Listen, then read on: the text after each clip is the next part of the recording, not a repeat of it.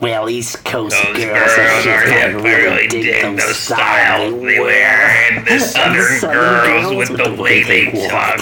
They knock me Talk, you off dumb when shit. I'm down They there. knock me out when I'm down there. The Midwest farmers really make you feel alright. And the And the northern northern girls girls are the way they kiss. They keep You're their your boyfriends boyfriend warm warm at at night. I wish they all could be up in California. I wish they all could be California. I wish they all could be California. The West Coast has the sunshine, and the girls got me ready, and I dig a French bikini on Hawaii Island, dolls by the palm tree, and say, I've been around all this great big world, and I've seen all kinds of girls.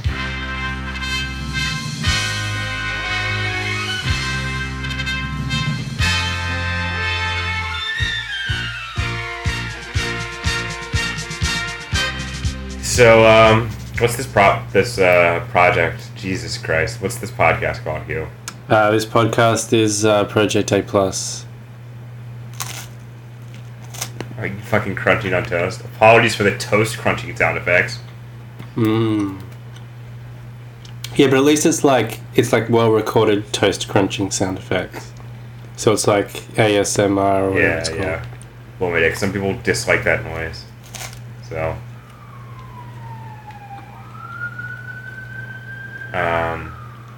There's that trademark New York siren. Yeah, that's how you can. That's our Part of the fabric of our podcast. Yeah. Exactly. What do we do on this podcast?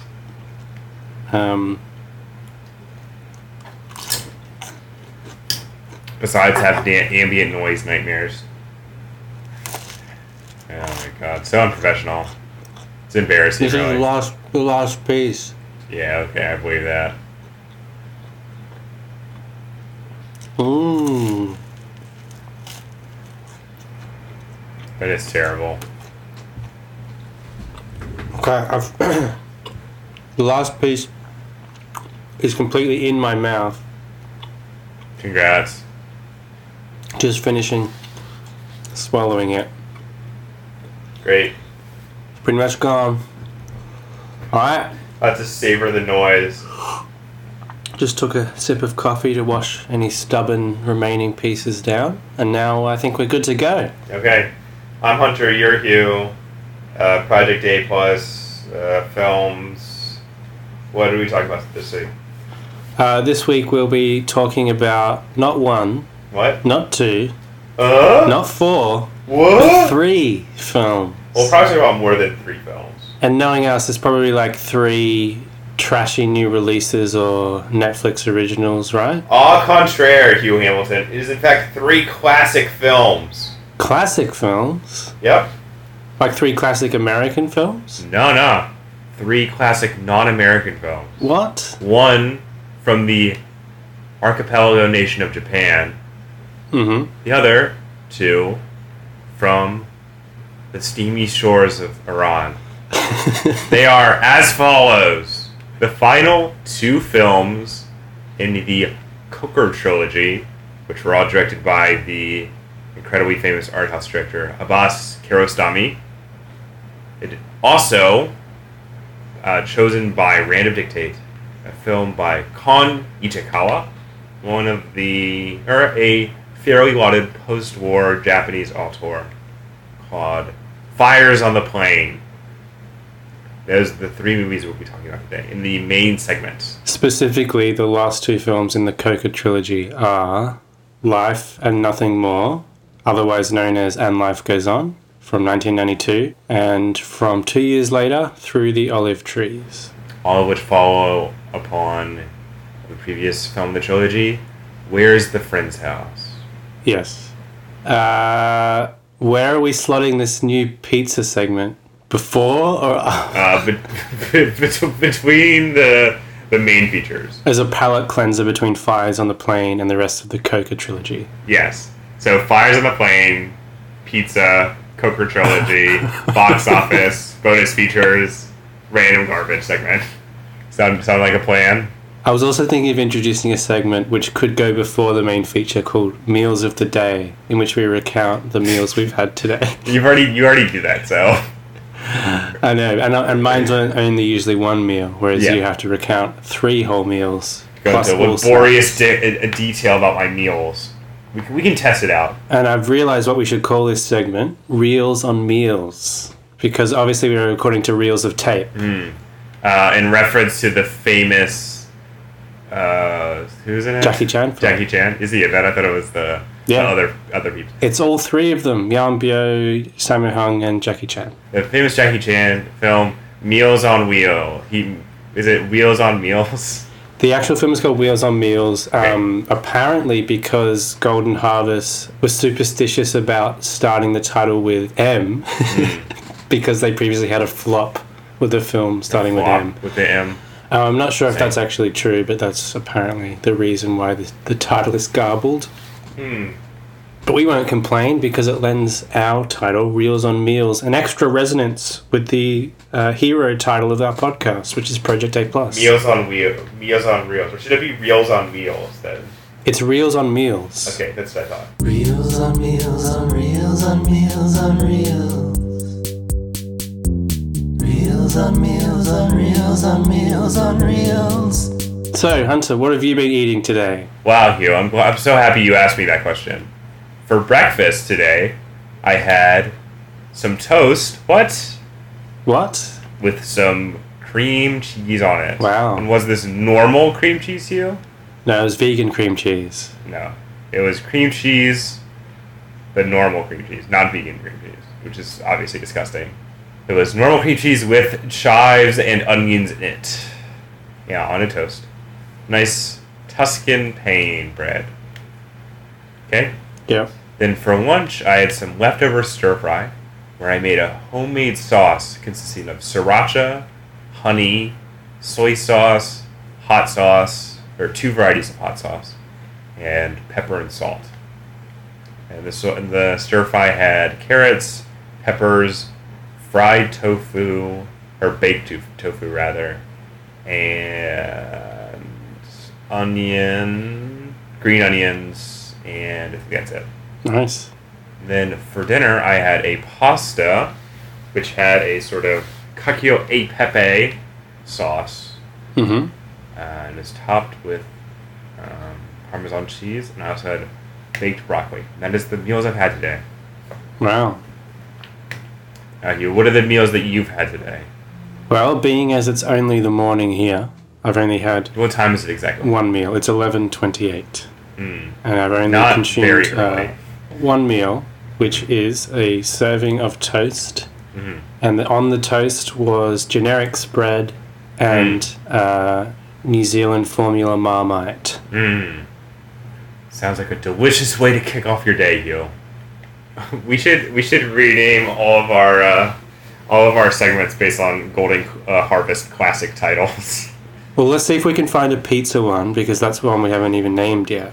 Okay, let's see. Control F, pizza. No. Pizza story. Great, you did it, bro. What? Main feature. The fires on the plane are driving me insane. My shoes now hardly cover my feet. The walk can make you sad. It's really not so bad, at least if you got monkey meat. Perhaps the best known film about Japanese soldiers wandering around the Philippines, eating the flesh of their fellows, Connie Chikawa's Fires on the Plain, is essentially an anti-war epic. There's a play on words here, elided by our present audio form, in that the film is both an anti-war epic and a sort of deconstruction of a filmic war epic. It takes all the traits that one would expect from a typical cinescope wartime superproduction and turns them on their ear. For example, consider the film's protagonist Tamura, hapless tuberculosis sufferer, whose only real talent lies in his ability not to be killed. The fact of his illness is no mere random ailment. Instead of the patriotism, either the triumphant or the defeatist kind, finds no purchase here. The war instead is rendered as a form of corroding affliction, one that turns ordinary men such as Tamura into killers, one that feeds on the patriotic, the devoted, and the cowardly alike. Vibrant shots of natures that have been rendered into zones of horror is a cliche in these sorts of films. Yet the moral vacuum of the numerous landscape shots that dot the film also point to Ichikawa's intentions. The narrative of the film is simple in its broad strokes. Rejected from a military hospital, which is subsequently bombed, Tamura wanders around Leyte in a state of existential befuddlement. The stakes of the film become such that they are the stakes that each of us face every day. When faced with the moral rot and essential meaninglessness of existence, what actions are we to take? Now, Hugh, these philosophical mutterings belie the actual text of the film. Did you find Fires on the Plain to be an enlivening source of war cinema, or did its oblique theme enervate you to the point of non-interest? You're tipping your hand a bit too much in your introductions. I want to know if you think it's trash. Yeah, it's trash. So I want to be surprised with the reveal, unless you're stringing me along or leading me down the garden path, and you will turn on the film. Maybe I am, like bro. A soldier turns on a monkey flesh man. Anyway, what are we talking about? Fires on the Plain. Like Ichikawa. You asked me a question. I wasn't paying complete attention to the way you phrased it, so I didn't know exactly how to answer it. But you probably asked me if I liked it, right? No, I asked you, was it enervating or was it enlivening? Those are my two options. Yes, those are the only two responses you can have to cinema. This is good stuff. Yeah, good stuff. My 2-word endorsement. Dope filmmaking. Look, we've both seen our fair share of war movies at this point. I'm speaking on your behalf. We have. So I think the best way to talk about this film is to focus on the elements that distinguish it from those other war movies. Yes. Now, we've definitely seen war depicted as an existential nightmare before. We've seen depictions of the psychological and physical torment inflicted upon those involved, whether directly as soldiers or civilian casualties. This is the horrors of war approach, right? Yeah. The come and see approach, if you will. But I don't know if I've ever seen a war film that was as close to a horror film as this is. Although it's from 1959, this is basically a zombie film. It is. And I thought that even before the cannibalism was entered into it, because like the surviving Japanese soldiers, they're stumbling around the forest like zombies anyway, basically half dead. Yeah, oftentimes picking the basic means of survival off their comrades who are dead in the street or the field. And then, yes, as we already know, a number of soldiers have outright resorted to cannibalism. So there is obviously the explicit zombie-like nature of that act. And again, as covered by your introduction, we have in our hero someone who is basically the Walking Dead himself. So he's dying of tuberculosis. Yeah. He's been given a request by his superior officer to blow himself up with a grenade if the hospital won't take him back. And, he wanders around with this sick, wide-eyed stare for the whole movie. So he is a zombie in his own way as well. And I really like that sort of indelible image we get towards the end when one of his comrades, who he's discovered has been hunting and killing humans and pretending it's monkey meat. Yes. Has killed his former cohort, and he's started going at his corpse and eating it. Yeah. And there's all this blood covering his beard. And he actually looked like one of those, iconic zombie images of a zombie with their jaw fallen off and just blood dripping down the bottom of their face. And it's also sort of a reference to a previous shot of the film where Tomura gets blood all over him because he stabs a dog with a bayonet. Yes. So it sort of reinforces the fact that these people have become like beasts. So I do like the fact that you could stick this movie into like a zombie movie night or something like that, or an anthology, and it would kind of work. If you were like a pretentious twat. Like you, for instance. Yeah, like I'd schedule it.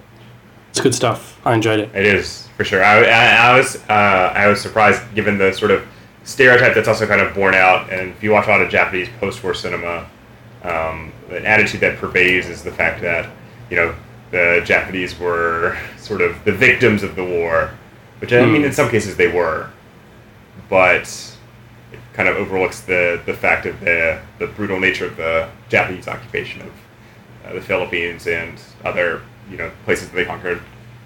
But I feel like this film indicts the culture of Japanese militarism as well. So yeah, I think in a way this film basically strips off any layer of overt political comment. Yes. By making the whole nature of warfare this sort of bloody, amoral landscape. Mm-hmm. So it's political in the sense that it's depicting war as a horror movie, as a nightmare. Yeah.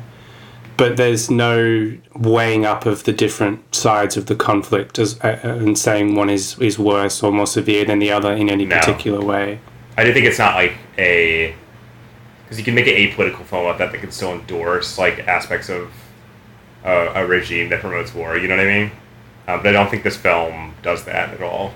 No. So think of like the sort of sergeant or squad commander character, not the one that's in the beginning, but the one who sort of takes Tamura under his wing, and he's sort of made out to be this like asshole who overworks his troops and like eventually leads them to their deaths. So you know what I mean? Yeah, it's like the whole thing is basically like post-humanity. It is very it's very nihilist, but at the same time, I do think there is maybe not a string of hope, but there is something to be taken from the fact that Tamura refuses to eat human flesh at the end. So it's not a film completely devoid of like any sort of like morality, I guess.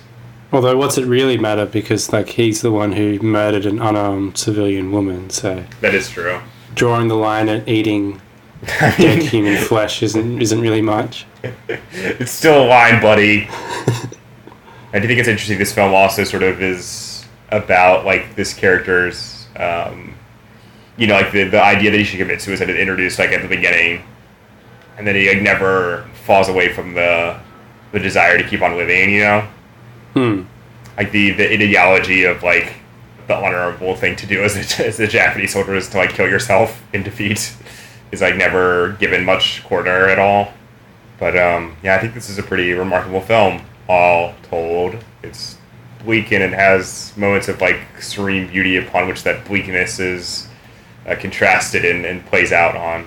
I also think that bleakness or darkness is complemented by the sense of humor on display. And Kon Ichikawa was known for his comedy, so he was coming from that background. Well, he was somebody sort of dabbled in all genres as his career went on. Yeah, there's that remarkable scene where there's a dead man with boots on, right? And the soldier immediately looks at his worn out shoes and replaces them with the dead man's superior footwear. And then another soldier comes up and takes these discarded shoes, and then it goes on for a couple more people, which is very funny, but also like, the blackest of black humor. That even like shoes that have these like horrible holes in are some relief to these soldiers, as miserable as their existence is. It was a moment that really stuck with me. And then our hero just decides to go barefoot. Yes. And I think this film is really... it makes really good use of like widescreen photography, I think. Yeah, the photography is great. I sort of got at this in the introduction, but if you read some of Ichikawa's work, or some of this, he actually wrote some critical writings. He's a really big fan of cinemascope and having the widest possible image for all shots. And I think that really works in this film, where sort of the impossible spaces of nature are sort of like some of the point it's trying to make, I think. And he comes from a visual arts background. Yes, because he worked in puppet theater, right? If I remember correctly. And advertising, I think. Yes, perhaps. I got a book about him from the library once, and I read the introduction and then didn't read any of the actual essays in it, so that's about the extent of my knowledge of him. So I guess he's kind of similar to some of the other famous Japanese directors like Kurosawa and Ozu, in that they do come from this visual arts background, and it really shows in their films. Yeah, but I think he's typically seen as someone who's a little more of a journeyman than either of those two are. Well, they say that because his filmography is so diverse. Yeah, and it's hard to apply to a tourist stamp to as many of his works as, say, like Kurosawa's or Ozu's, who both like sort of developed this calcified style as their careers went on. I'm interested in seeing more. Yeah, me too. I want to watch. He made an adaptation of a Yukio Mishima film called the Temple. The book is called The Temple at the Golden Pavilion or something like that. As a kid, I've seen one of the films that he worked as associate director on, which is Milo and Otis. Oh, that's funny. He also directed. I mean, he's also known for doing some documentaries as well, because he directed Tokyo Olympiad. It's one of his famous films. And he did a version of 47 Ronin as well, didn't he? Yeah, but so has everyone. I guess Ozu and Kurosawa have it, but I read a book about Japanese cinema, and there's been like 47 adaptations of that or something like that. Exactly 47. Yeah, exactly. No, I have no idea.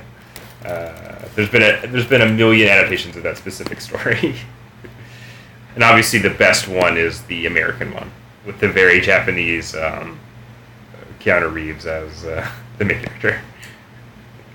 I totally want to watch that movie.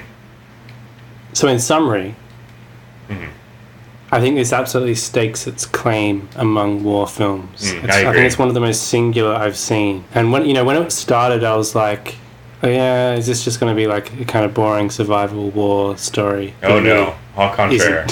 No, definitely not. Good film. Yeah, I would go so far as to say a great film. I think this works better because it lacks any overt moralism, aside from what you can deduce from the way it's depicting war. No, it's not trying to be like, and also, you shouldn't betray the cause. So I think it would be interesting to write about this film in relation to Buddhism a little bit. And obviously Ishikawa, well, maybe not obviously, but Ishikawa made a sort of Buddhist allegory war film with the Burmese harp a couple years later. It's apparently a much gentler film than this one. What I think is interesting about this film is that it both makes like the natural landscape it's not assigned any like one value, I don't think. It is both like sort of a resource, but also the fact that like, you know, it provides, it's like a prison almost for the characters at the end of the film. And like there's nothing, like the only like food that they can find is stuff that has been cultivated by humans, you know. But anyway, I'll leave that for my dissertation. Buddhism in Japanese film. Look for it on store shelves, never. We should also mention the fact that wasn't this film written by Ichikawa's wife? Yes, as a number of his sort of golden age films were. Natsu Wada, who worked on a lot of his films. And I think in the 60s she suddenly decided to stop being a screenwriter for whatever reason. And she was also a film columnist. I'd be interested to read some of her film writings. Seems like an interesting figure. Okay, that's Fires on the Plane. Now it's time for Police Story. Police Story. Pass a piece of pizza, baby. I want some pizza. Lay me out a slice. Fetch a felon feature for me. It's a police story. Dig them fights. Alright, so Hugh, what are you going to talk about pizza today? Because I haven't had a pizza in a good long while. So I'm going to talk about the fact that a new New York-style pizza slice joint opened up about 20 minutes walk from my house. The name of this joint is Leo's. Has a few booths at the front, a trendy bar at the back. Hugh, I gotta say this does not sound like New York-style pizza to me. But they offer full 18-inch pies by the slice. And that is rare in Melbourne. There's only one or two other joints that I'm aware of, which I'm yet to try. But I will report back once I try them on a future episode. That's great. After watching the film Satan Tango all day one Saturday, my brother and I wandered down the street because it's not far from the cinema. Oh, you saw it in a movie theater. We did, yes. Was it in pieces or? Was it in pieces? Pizzas. Pieces. I'll talk about Satan Tango in bonus features. So my brother and I went to this pizza joint, Leo's, and we ordered the equivalent, the closest thing to the American plain slice or plain cheese slice. Although because it's Melbourne, they're using Australian terminology, so they just call it a margarita. I don't understand. Because a margarita pizza in America is something that typically has like some tomatoes on it or something. It's not quite just a basic cheese slice. Well, no, like there's the proper Italian margherita, which has like buffalo mozzarella, basil, and a tomato sauce. That's like the proper like God pizza in Italy. God pizza. And that concept has sort of devolved into the shitty margaritas that you can get anywhere in Australia, which is just a tomato sauce covered in mozzarella. And technically the plain cheese slice in America is a tomato sauce with some sort of mozzarella on top. So it is fundamentally a type of margarita if you get on that way, but it's not really a traditional one. Yeah. And it's quite a different flavour. I mean, I would never describe it as a margarita pizza, but whatever. But anyway, that's the terminology used here. And growing up, margherita is probably one of the worst pizzas that you can get in Australia because it was just like this horrible, chunky mound of disgusting mozzarella. Mm-hmm. So anyway, I bite into this $5 a pop slice. Whoa. Which is about $3.50 or something US, I think I looked up. Mm-hmm.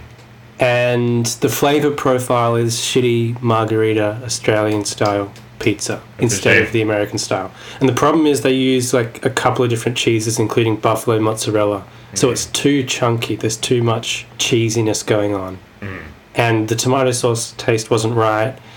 All the press went on about the fact that they used this special sourdough formulation in the dough so that you could hold it one-handed and fold it like the classic New York slice. As you better well believe, I eat all my pizza that way. I don't know if it's a straight-up lie or the person who cooked it on this particular occasion overcooked it because it was quite black on the bottom. It just snapped when you tried to fold it, so it didn't really work that way. A lot of Neapolitan pizzas are black on the bottom, so maybe that was what they were going for. That's right. But I think they took it too far because another signifier of that was the fact that the cheese was oozing orange oil, and that happens if you cook it too much. It's not supposed to actually get to that point. So we've talked on a previous episode, even though it was not in an official segment at the time, about my own efforts to recreate the New York slice at home. And your own efforts to do it pretty well, if memory serves.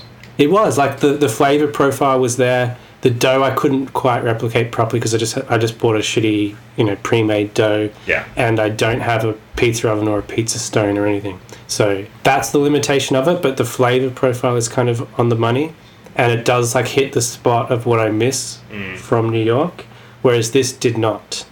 Even though it was okay, like it was obviously better than a normal Australian pizza, but I will stick to the other joint on the same shopping strip that offers 3 shitty slices for the same price. Albeit small and shitty, but I kind of like the shittiness of it. Whereas this is a bit too trendy. It's charming shitty. Charming shitty, yeah. So that is my story. Do you have anything to add about pizza? Nope. Project time, it's project time. Project time, it's project time. Project time, it's project time. Project time, it's project time.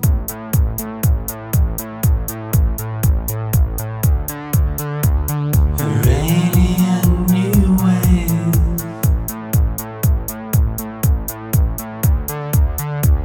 A rainy and new wave.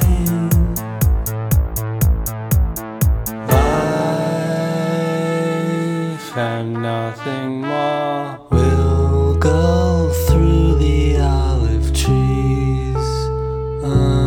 Alright, so now let's talk about Abbas Kiarostami's Coca trilogy.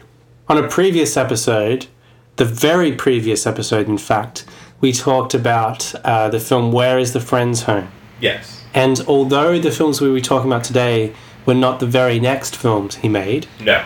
one of his most famous films, Close Up, in fact, predates the next installment of this trilogy. Yes, it might be said to anticipate it to some degree.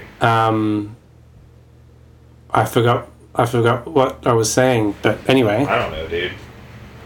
Was that a complete thought? Yeah, sure. Life and Nothing More is a fictionalization of a trip that Abbas Kiarostami made himself in the wake of a disastrous earthquake Yes. that ravaged the Coca community that he depicted so lovingly in Where is the Friend's Home. And he travelled to the community in the wake of this earthquake during the relief efforts to see if the cast, and in particular the star of Where Is the Friend's Home, to see if they're all right. Yes. And that is what is fictionalized in Life and Nothing More. Although I don't believe there's any moment where they say that the person driving the car is Abbas Kiarostami. No, but it's clearly supposed to be sort of surrogate for him. Yeah. Essentially, the way it's presented is as a road trip to this Coca community by this director with his son in the back seat as they try and make their way through the relief efforts and devastation to discover if this little boy is still alive. So that's the film. It's a fairly straightforward story. It's just their journey and the people they encounter along the way. So there's not much to say about the plot. No. The film, 2 years later, Through the Olive Tree, adds an extra meta layer by depicting the filming of Life and Nothing More and fictionalizing the filming of that in this film and telling the story of one of the cast members and his attempts to romance a fellow actor in the movie against the wishes of her surviving family. So we get scenes from Life and Nothing More recreated in this film, with another actor playing Abbas Kiarostami directing the actor playing Abbas Kiarostami in the previous film. Yes. So that's those two films. So it kind of builds these layers on top of the original Where Is the Friend's Home in a really interesting way. So let's start with Life and Nothing More. What did you make of this, sir? Well, Hugh, I can say that, without a fact, without a doubt, this is my favorite film in the trilogy. In fact, I think this film is brilliantly written and conceived, and I basically thought I loved it. So, that's what I have to say about that film. That film being Life and Nothing More. Life and Nothing More. What did you make of Life and Nothing More, Hugh? It might be the best film of the trilogy. I think I might agree with you there. I actually think the first two are maybe the strongest. Well, I completely agree with you. So if you look at this beside Where Is the Friend's Home, and I would also argue The Taste of Cherry, Yes. you really get a sense of the very particular way Kiarostami's films portray journeys. Yeah. And like the cliche goes, they're almost never about the actual destination, which really is a pretext. And this is especially true here, where in fact he never reaches his intended destination. Yeah, exactly. So most films that are about journeys usually adopt some variation of that idea, that it's really about the journey and the friends you made along the way, whatever. But yeah, Kiarostami takes it a step further by depriving us of the destination entirely. So that happens to an extent in Where Is the Friend's Home, because he never finds the friend's home. Yes. Although, that story kind of ends naturally. Yeah, it has a more definitive conclusion than both of the other films in the trilogy. So, this ends with him driving in the distance, potentially to finding this kid, but we don't actually know. It just ends there. It's that's enough. Right, I thought that sequence was incredibly moving. It's a great final shot of the car struggling to get across this zigzag path. Again, mirroring the same path in Where Is the Friend's Home. Which will crop up again in Through the Olive Trees. Yes, it will. In different contexts. So yeah, these narratives, instead of worrying about where the destination actually ends up, they prioritize observation. Yes. So observation of these shifting landscapes, and particularly of the lives of the people encountered along the way. And that's kind of emphasized by the fact that the protagonists in these films are, in essence, observers. And especially in Life and Nothing More, where we have this stand-in for Kiarostami himself, just staring at the landscape. Yeah, in the beginning of the film, where there's basically, there's very limited dialogue.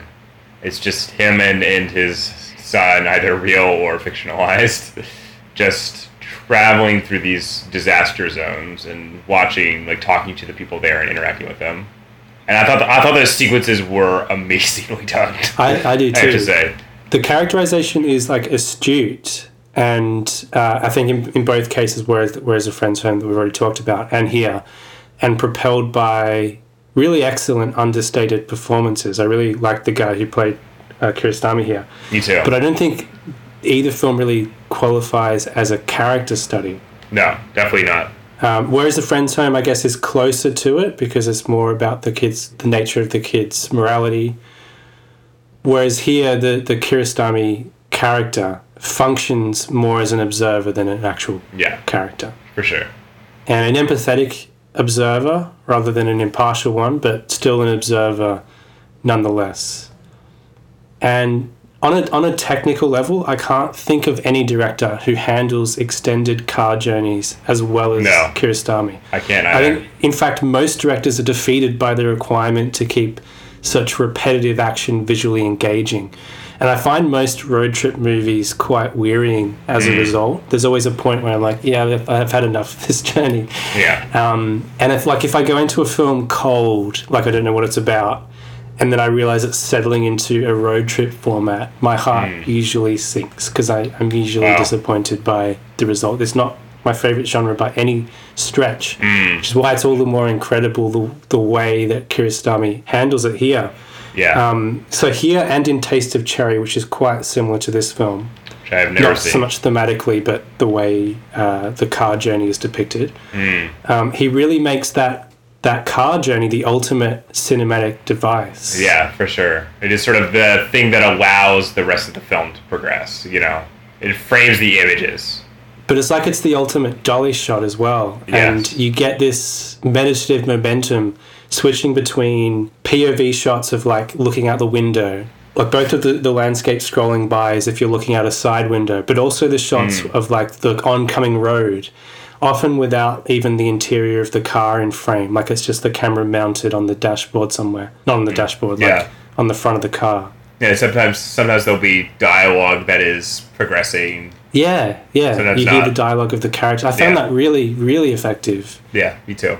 And then it cuts between those and shots of the occupants just looking at the landscape, looking at the road, observing. Yes. As you said, those landscape sequences are frequently astonishing, especially like the devastated ruins and all the figures. There's one shot in this film specifically that I have come back to over and over again where it is a extreme long shot of the car attempting to cross this overpass type thing, or I think it's just a mountainous road, and there's these huge cracks in the like facade of the road that you see, and it's just an astonishing sequence because essentially it plays out.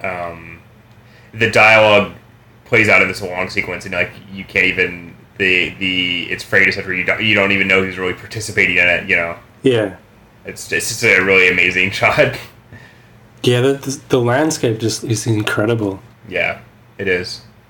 And this kind of confounded my ignorant idea of Iranian cinema in a lot of ways because I have to go back to before I even saw like Taste of Cherry and Close Up, like before I knew I'd actually seen an Iranian film, I think. And I only knew about it from its reputation and like little clips on movie review shows and stuff. Uh-huh. And it always looked kind of a bit drab and like maybe cinema verite type stuff, which isn't always that interesting to me if that's all it's going for. Me too. So I wasn't expecting it to be like as visually rich as it is in these films. This is an incredibly beautiful film. It is, absolutely. And perhaps Through the Olive Trees is also a very beautiful film. I wouldn't know because the YouTube copy that we had was pretty ugly. Yeah, that looked pretty drab by YouTube. I think the way the metatextual stuff works in this film is interesting because on one level you have this very elemental, very purely cinematic technique of this car journey in service of quite a straightforward story. Yeah. And on the other level you have this metatextual element and the way this film mirrors and responds to Whereas The Friend's Home, it never disrupts the basic story. It doesn't feel like it's cynical or ironic or off-puttingly intellectual. No. It's not metafictional in a way that feels exclusionary, you know? Yes, exactly. Like, it's not a film that's like lauding itself by the fact that it's like referencing all these great works. Yeah, I would say I feel like I would find this film as moving and as beautiful as I did, even if I had not seen the previous film. I feel like Through the Olive Trees is a little more requiring you to have seen Life and Nothing More, but yes, I agree. And that I actually think is one of the reasons I thought it was a slightly lesser film than the other two films. But let's talk about just some of the stuff in Life and Nothing More, just to summarize. I think I find this film sort of approach towards it's sort of not lionization, but like how it makes the very act of observing and telling people stories and stuff. It really, I thought it was really moving on a basic level. Or I think this is like emblematic or best summarized in the closing shot of the film, which is this car struggling to get up this mountain. But it's like, you know, this struggle to attain this like goal, but it's like the film makes it seem like completely worth it to. I don't know. It really felt it was really moving to me, but I can't quite like articulate. You know what I mean? There's something about just like the resiliency of the human ability to capture images and I don't know, just function empathetically that I thought was very moving.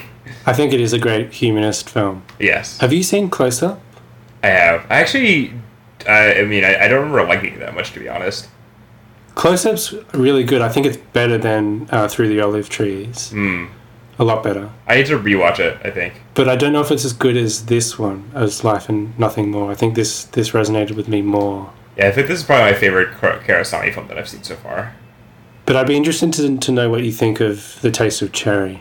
I want to watch that one too. Maybe we'll talk about it next week. Which does have a similar format, but very different. But yeah, that I really like that, but I know some people, such as the late Roger Ebert, absolutely hate it. Because there's some contentious elements in it. Anyway, so let's move on to Through the Olive Trees.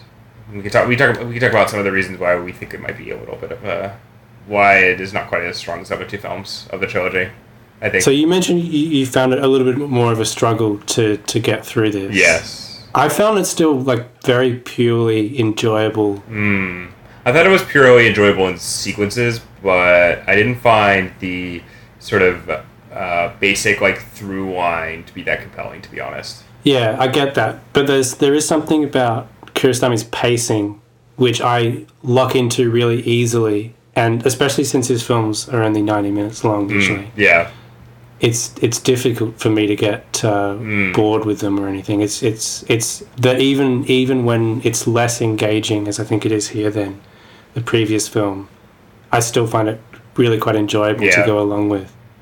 See, this one I think feels like more of an intellectual exercise than either the other two films do. That is true, yeah. And that's why I think it kind of suffers in comparison just a bit. So what did you think of the main love story and that guy in particular? Because we don't get much of his object of affection because she's quite withdrawn from him. I don't know. I thought it was kind of like not creepy necessarily, but I don't know. Incelish. Yes. Just a little bit, because you seem very like, oh, I deserve to have you, you know. Yeah. And I found that to be kind of off-putting. Man, I don't know. What did you think of the ending of the film, where sort of he spends this entire film trying to prompt a response from this woman who he's infatuated with.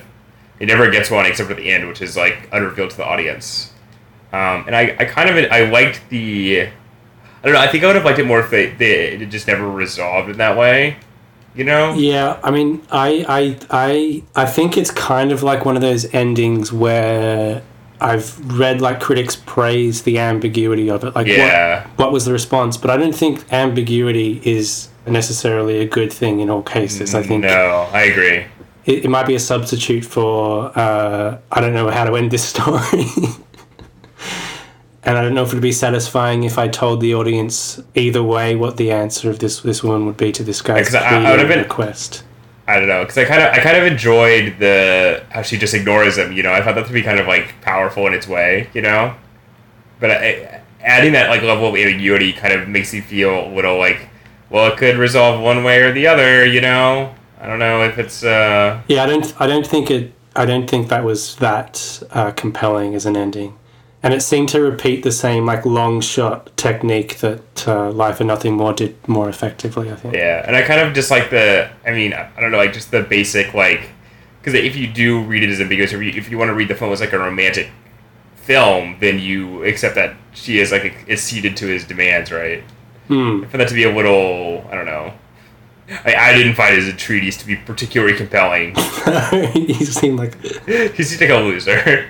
I liked actually. So I thought his performance was actually very good. Yeah, he's a compelling, sort of. I don't know. Yeah, incel type. You're right. And there's one section where he's talking to the Kiarostami stand-in. Yeah. They're sitting in the back of a truck and they're having a discussion. And he's talking about the fact that... Or Kiarostami's like alerting him to the fact that he's rejecting someone else because she's illiterate when the object of his affection has rejected him because he's illiterate, and trying to point out the hypocritical nature of that. And I quite enjoyed his response, not saying I necessarily agree with it, but he was talking about the fact that like it should be a balance, like illiterate people should be marrying literate people, not just literate people marrying literate people. Like literacy is obviously has a different meaning in that society than we're used to here, where literacy levels are much higher. Yeah, it's obviously more of a class marker than it is. And he even phrases it, even just the idea of rich people getting together with poor people so that not everyone just stays at the same strata. Yeah, well, I'm like, yeah, I kind of agree with this, but at the same time, this kind of reminds me of, like, you know, the incel, like, sex redistribution thing. But I thought that was a compelling scene. I like that. I thought it was a good articulation of this particular character's, like, viewpoint.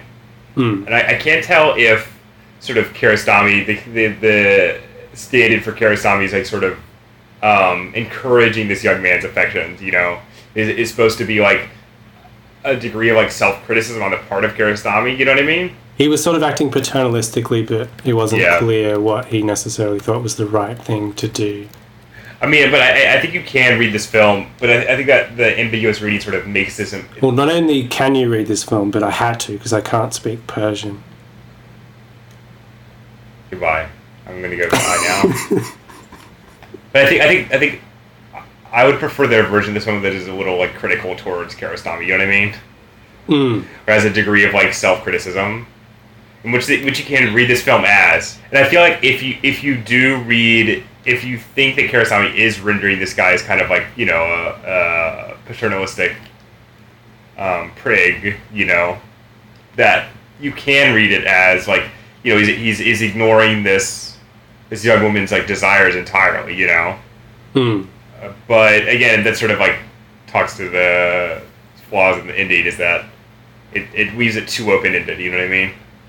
And I do think it's sort of it is sort of setting the young woman up as sort of like the person who has like, because she's framed in the same way that the child in Where's the Prince House and the Kiarostami scene in Life and Nothing More is, where she's like calling out the mountain. So this was based on a real incident on the set of Life and Nothing More, I believe. What actually happened with that story? What was the truth of it, I wonder? I don't know. If it wasn't on Wikipedia, I don't know. No, it wasn't on Wikipedia, that's what I'm looking at now. So, may as well not exist. Yeah. Maybe I'll pick up that Criterion Blu-ray set they're putting out next month, and I can give you an answer. So, do you have any final concluding thoughts for either of these two films? No. Good films. I mean, one great film, one interesting, pretty good film. I feel like I'd like to watch Through the Olive Trees in a Olive Grove? No, in a trace where that doesn't look like garbage. Yeah, that's true. Maybe I'd appreciate it a bit more. But I did find the conceit of like them reenacting parts of the production of Life and Nothing More to be a little wearying at times, I guess.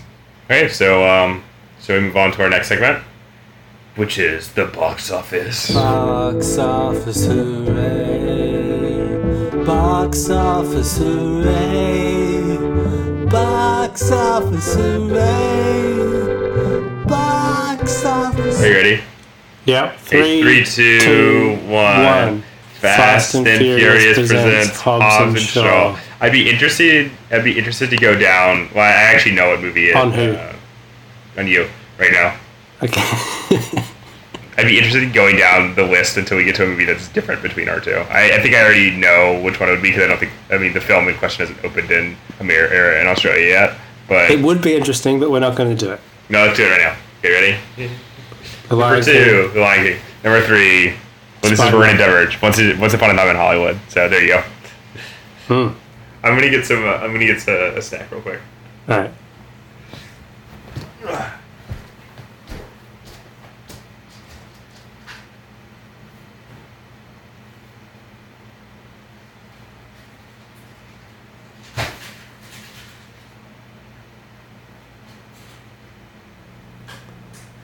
I've been looking for a place to wallow where I can lose my mind.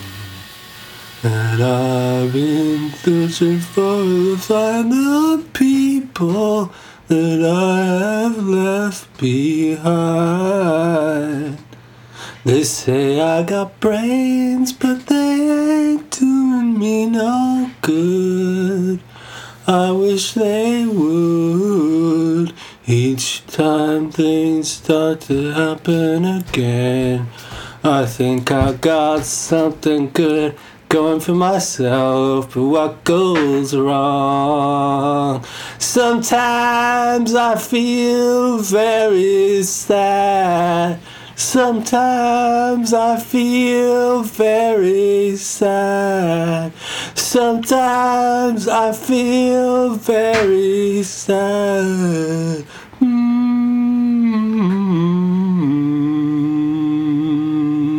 I guess I just wasn't made for these times.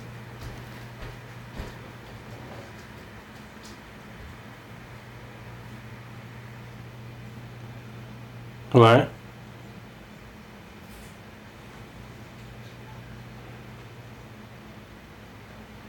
A diamond necklace played upon, hand in hand, da-da-da-da-da-da. But the pendulum drops, but go up through the upper glass. You see, da-ba-da-ba-da-da-da-bee, all in its ruins, canvas the town and brush the backdrop. Are you sleeping, Farmer John?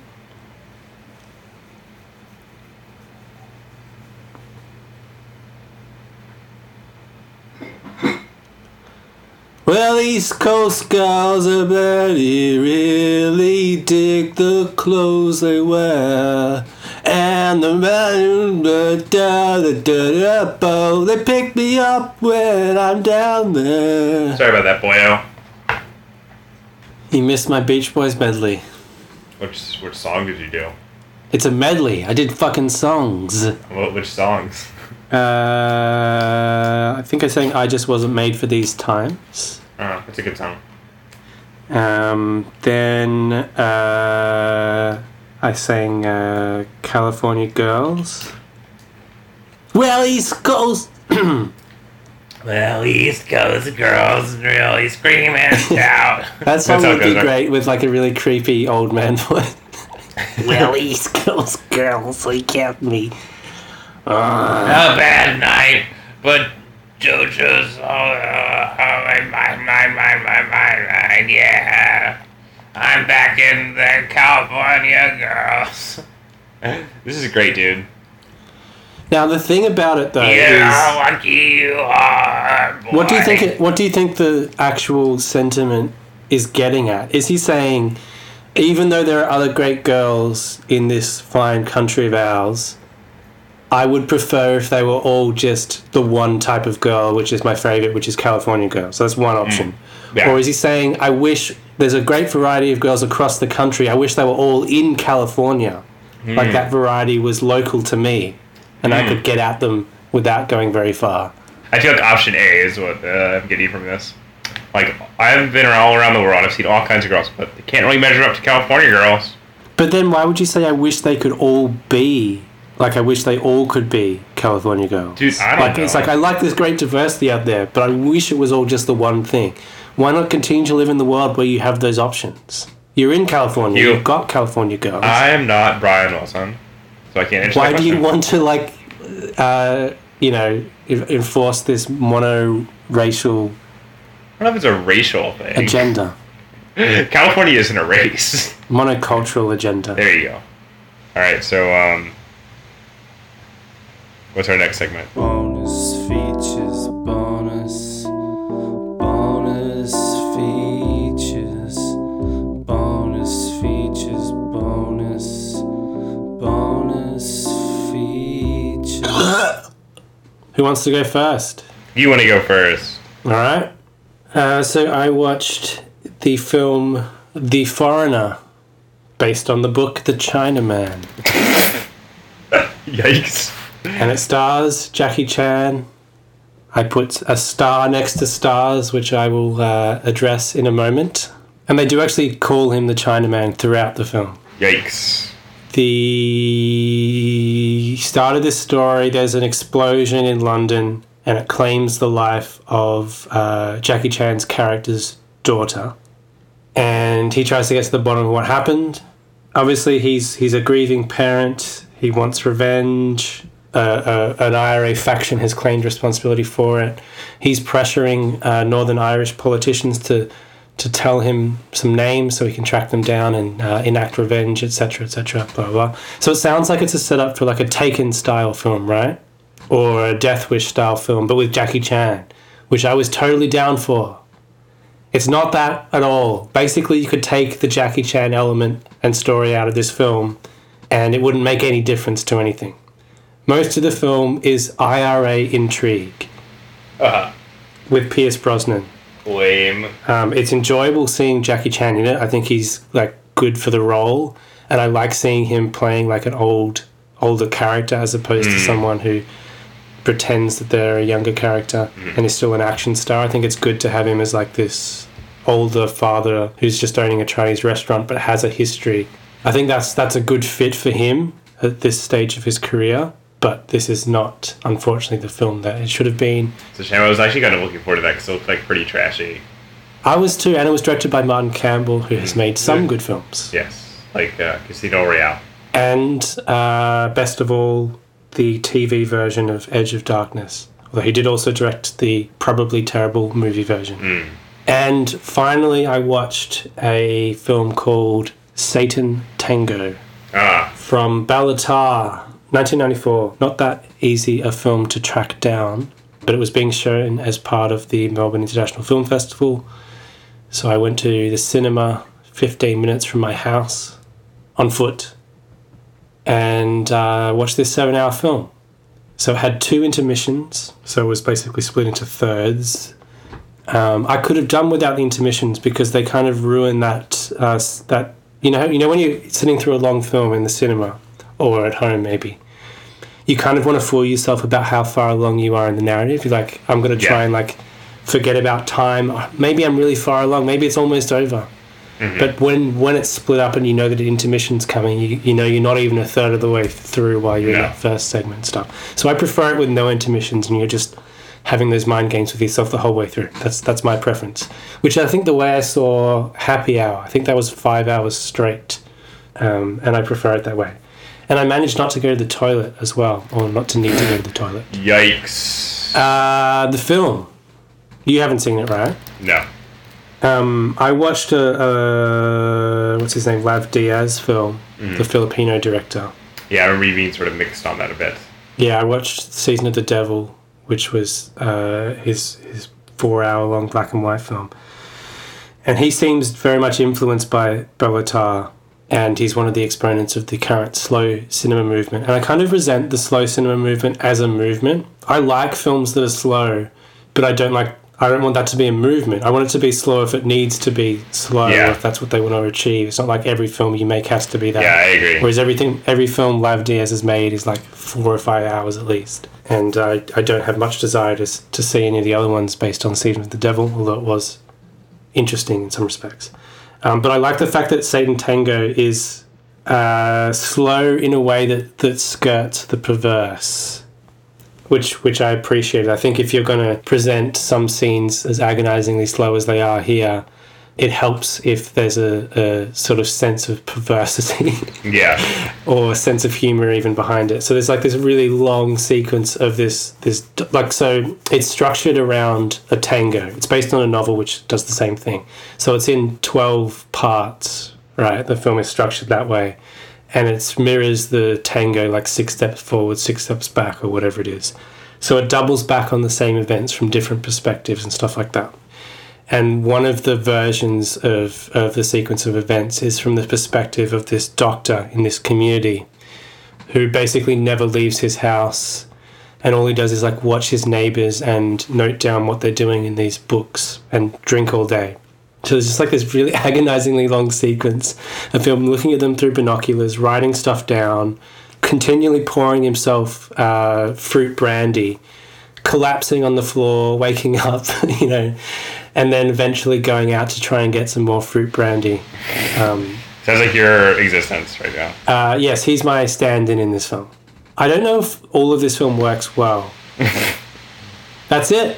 Well, Hugh, I only watched one other film before the films we talked about on for the podcast today. So, Wow. if you want to know what it was? It's a film that I already talked about watching on the show. I did talk about watching it last week, which is a little film called Once Upon a Time in Hollywood, which I watched again. I noticed you upgraded it from 4.5 stars to 5 stars on rewatching it. You're like, this is even better than I thought. I love this film. But you can't talk about it. That's not a bonus feature. That's for a future episode. I'm just gonna say I love it, and then that's it. We can leave the specifics of my feelings later. Maybe I'll go see it again for a third time before then. Ugh. Here's my preemptive review.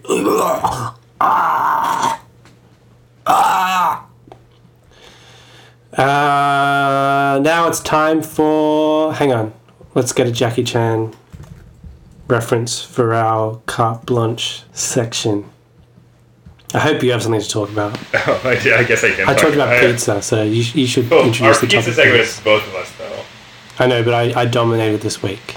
Okay, Hugh. Well, then that means you have to do it next week. Yeah, I'll do it next week. So let's have a look at some Jackie Chan film titles that we can use for this segment quickly. Something as good as Polizia Story. My Lucky Stars. Twinkle Twinkle Lucky Stars. The Inspector Wears Skirts. Dragons Forever. We could just call it Drag On Forever. That's perfect. Drag on forever. Drag on forever, I'll be fine. Drag on forever, anytime. Now it's time for Drag On Forever, the segment in which one of us gets to choose a topic which we will exclusively talk about for the next 5 minutes. And this week, it is your turn, starting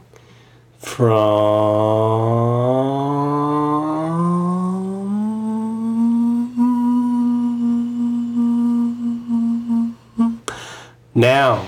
All right, Hugh.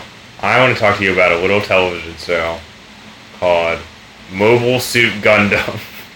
Okay. Now, Hugh, you might ask me, what is a Gundam? What is a mobile What is a suit? Gundam? Hugh, I know that you're a limp-brained beta cock, so you may not know the intricacies of anime. That's right.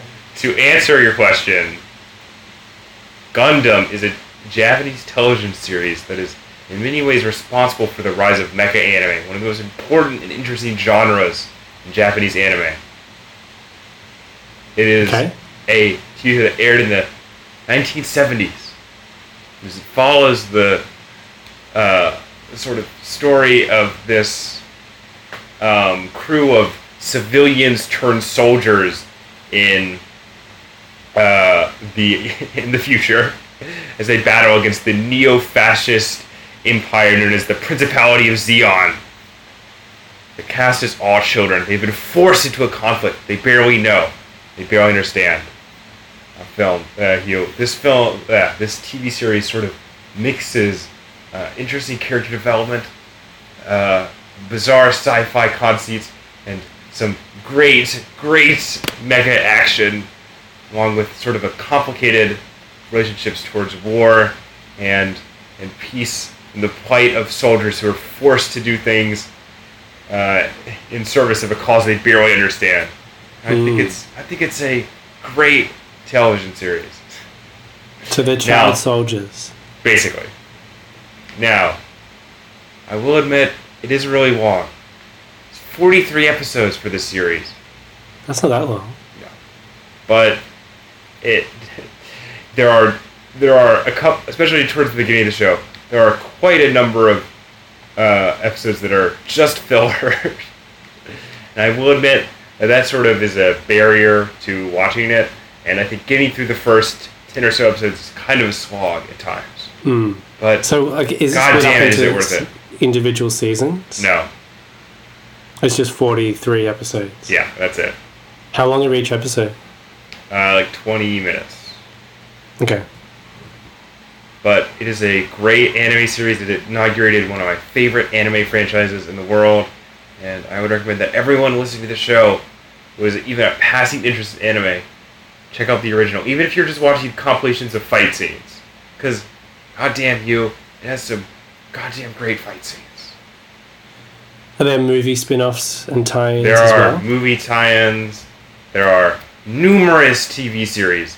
There are alternate universes. There's all sorts of stuff, But you're recommending goes on that people forever. go back to the I'm source, recommending that people go to the original Gundam show, the first 43. first 4 to 3, or as it's known in the Gundam community, 79. I thought it was 30 to 50. What? Sorry. No, I don't get that. There's a Feral That Hogs joke- reference. that It's got joke's to age gonna well on age a podcast. like vinegar. Mm-hmm. And how many more minutes do I have left, Hugh? You have 2.5 minutes. Not only is the show great, Actually, Hugh, 1.5 minutes, sorry. but it features the best sort of relationship between sort of beta male type in the form of the series main protagonist Amuro, right? Mm-hmm. And a total Chad in the form of its sort of kind of antagonist Char. Sort of the greatest relationships between a Chad and a beta that's ever been developed on screen. So it sounds quite... so it sounds like Evangelion is like a riff on that. Yeah, it is. On the It's sort of concept of it's a Gundam. deconstruction of Gundam and other like mecha shows, for sure. Because that's children being forced to Yeah. pilot. But big unlike robots. the thing about Evangelion is it plays up more the horror that comes along with that. Hmm. And there are moments of like the horrors of war and that sort of stuff in Gundam for sure. And it does have an interesting, I think, maybe commitment is a bit strong, but it at least attempts to humanize the enemy while sort of decrying the ideology is maybe a bit strong because this is a show that doesn't really delve into the specific politics of either of its side especially deeply. But it makes a special point to show that a lot of And your time is up.